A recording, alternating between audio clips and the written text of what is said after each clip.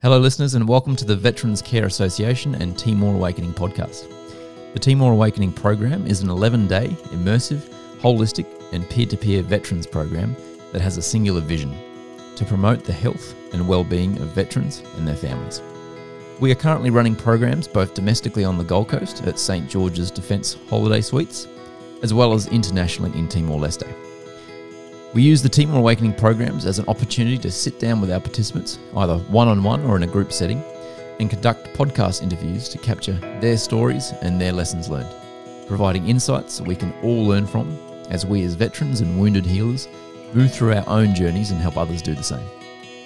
We'll be covering a whole range of topics including defence transition, mental health, relationships, veteran suicide, peer mentoring, PTSD and post-traumatic growth. So whether you're out and about, listening to this at home or driving in your car, we do trust that you'll get a lot out of listening to our participants.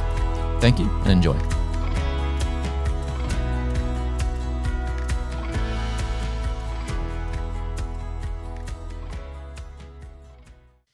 Ladies and gentlemen, welcome back. Another TA20 podcast. And our next guest is Daniel McKenzie. Hey, mate, how you doing? Good, thanks, man. And yourself? I'm doing fantastic, and this is not the first time we've chatted. We chatted back on your original TA. Yes. We delved into a lot more of your sort of military background and your time in Timor and Afghanistan. As I've said before, the theme of this one's not going to be so much that. It's going to be more what's next and the kind of the peer mentoring piece. So I guess just to put a stake in the ground in terms of where we would have left off last time, what was it that originally brought you to the TA or Timor Awakening and VCA in the first place? For me, it was after my time in Timor particularly, I became good friends with Mick Stone, who obviously is very much part of VCA and Timor Awakening. And we've kept in touch, even though that was a long time ago. And he told me about TA and what drew me, I guess, was sharing experiences and learning from others and coming away with some good skills.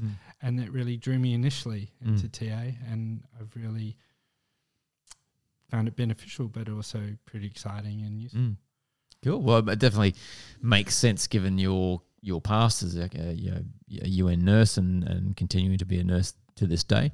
I do remember from the last chat we had, you saw the holistic kind of approach that the Timor Awakening takes as something you want to take back to some of your own practices and some of your own clients and people that you interact with. Is that still a big part of why you want to be here? Yeah, absolutely. It really did, that initial TA really did open my eyes to more of a holistic model, incorporating the psychology, the social sciences, as well as the medical model, and combining all of that, you actually get a really better outcome rather than just one model. Yeah. And my training was in the medical model, right? And I think we also talked about last time the health or medical model is all about just taking away the illness rather than that optimizing your health. Yeah, getting you up to a baseline. Yeah, from negative whatever you are up to zero, but not beyond. Yeah.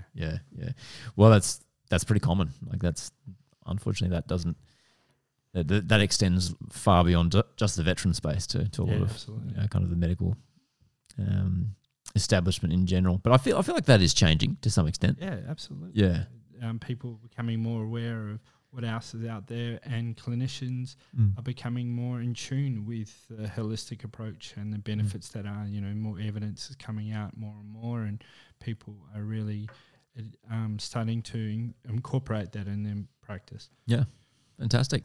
And I guess specifically for yourself, wanting to be part of the peer mentoring, we touched on, how these skills can be used with what you're already doing. What else appeals to you about it all? I think being able to use what you've learned to support someone else. Okay. And perhaps your experiences and what you can be of benefit to someone else. Not necessarily your exact experience, but some of the tools, some of the experience that you have may give some assistance to someone else. You don't want to tell them what to do, obviously, and that's part of what we learn in the mentor program is help someone find their own way. Yep. I love that.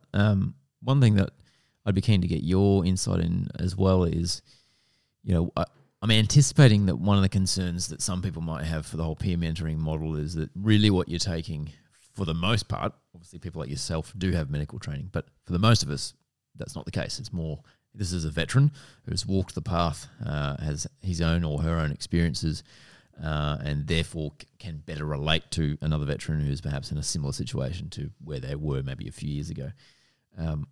How do you sort of unpack that in your own mind about the fact that most people who will be doing peer mentoring or are doing peer mentoring aren't necessarily, medically trained clinicians as such?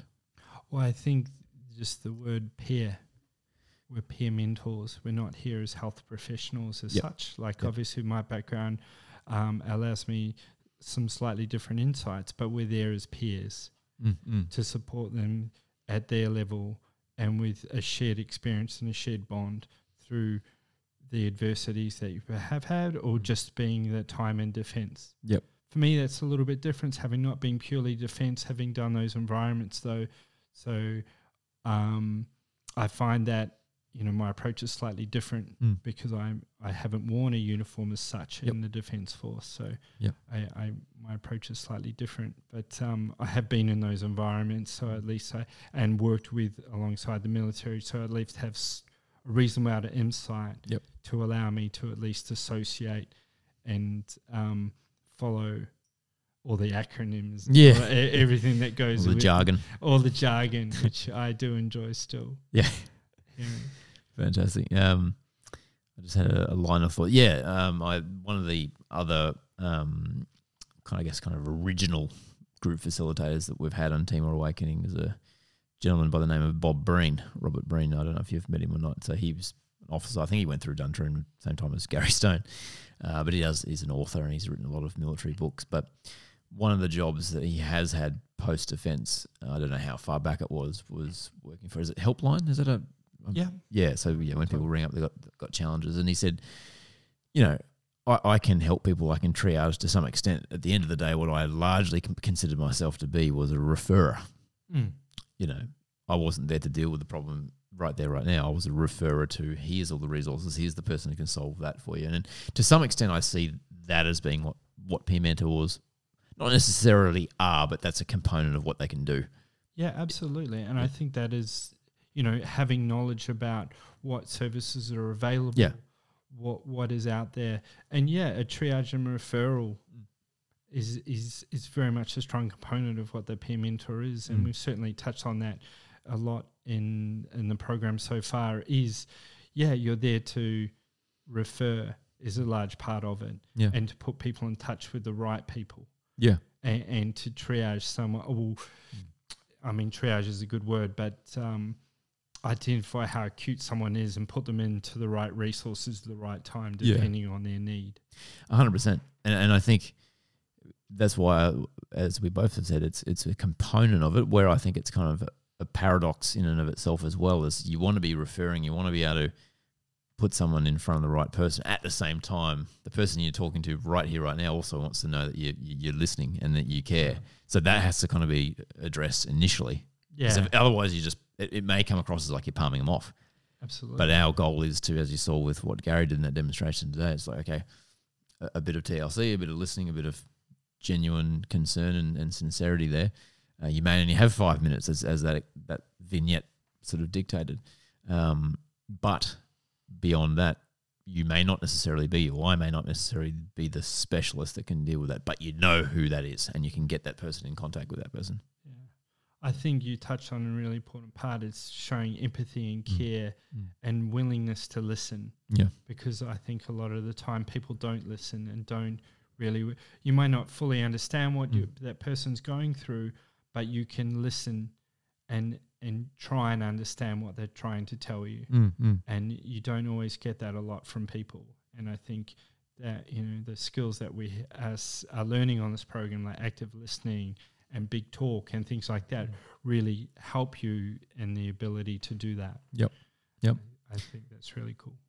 You've kind of sort of half answered my next question there as well, which is, and maybe big talk is an aspect of it. What has been some of the bigger aha moments or lessons from the peer mentoring kind of criteria specifically that stands out to you? I think it's been thrown around a little bit, the phrase, instead of problems, it's puzzles. Yeah. To solve. Yeah. I think that sums up in a way to how to turn things differently into change your perspective on what you're facing into something to solve or a challenge to fix. Yep. Not that you're trying to fix every problem, but just changing your viewpoint on something, and change your approach and change your outlook on it. Change the lens that you're looking through. Yeah, absolutely. At the problem. Yeah. And some people, might shrug or sort of say, I don't like, motivational quotes. I mean, as you know, I'm a big fan of motivational quotes if it's appropriate, if it's fitting, if it lands, if it's what someone needs to see in that moment. But I think, those sorts of things are great. They're useful, because that doesn't solve your problem, but it helps you see it from a different way. Things look a bit different when you say, okay, this is a puzzle to solve. Or, this isn't a problem, it's a project. Yeah. And that can just be just enough for a veteran who's in a really dark place to go, okay, yep, that's not solving my problems yet, but that's right, it is a puzzle. This is something I can address. This is a problem to fix or a challenge. Giving that ownership as well. Yeah. Helping them drive the solution. And that is so fundamental. What you've just said there is absolutely crucial, because if we just band-aid something and then continue to do that over and over again, it just creates dependency. And you see that with a range of different things within Australia. Like it's not necessarily healthy. You may need to do that in the beginning, the triage thing we talked about. Okay, this person doesn't need to know what their values are and to know what their vision of life is. They need a meal and a place to sleep tonight. Yeah. That might be the first thing. But then after that, it's like, okay, teach a man to fish type thing. Yeah, 100%. Yeah. And you don't want to create dependency. I think that's important. You want them to drive it themselves, and not everyone is ready to do that. Yeah. And people need some assistance or guidance to help with that, or at least some ideas. Why don't you think about this way or approach? Yep. But yeah, I think getting that ownership is it, or the buy-in. The buy-in. That's a great way of putting it. Yep. Especially for the long term aspect of it. Yep. Yeah. And not always easy, because unfortunately a lot of veterans have been in that frame of mind for a long time. And it's hard to get out of it. Just before we consider wrapping up there, mate, what's next for you? So this program, you've been on it for a few days. It's going to wrap up in another couple. What's the first boots on the ground after this? Back to Melbourne. Yep. Back to work. But hopefully my dream in this space is to do more mentoring with people, but also perhaps maybe mentor the mentors eventually. Yep. Be part of the program and the training aspect of it. Fantastic. Be more involved, perhaps from a professional level as well. Yeah. Well, you bring a lot of experience, and I always love having non-defense people on the program as well, even if it's just a sprinkle here and there, because you always bring other perspectives. We've got a teacher as well, because there's always something that you'll be able to see if you haven't, that the rest of us can't see if you haven't sort of gone through that part specifically. You've been in that environment, but not necessarily gone through the training. I think that's perfect because it brings a balance to it all. Yeah. And I love getting the perspective of everyone else as well. It's a two-way street. Yeah, absolutely. The lens is different, and I think we all benefit from a different lens and a different perspective. That's right. Fantastic, Dan. Just before we wrap up there, anything else to add? Otherwise, we'll crack on. No, thank you so much for having me. It was great. Easy done. Chat, man. Short and sharp. Thanks, Dan, so much, and I'll chat to you next time. Okay, great. Thank you. Thanks, mate. Thank you so much for listening, guys. And if you do have any comments or questions, feel free to reach out to us at support@veteranscare.com.au. And we do, of course, encourage you to share this podcast out to anybody who you feel may benefit from it. Thank you so much, and we look forward to connecting with you on the next podcast. Bye for now.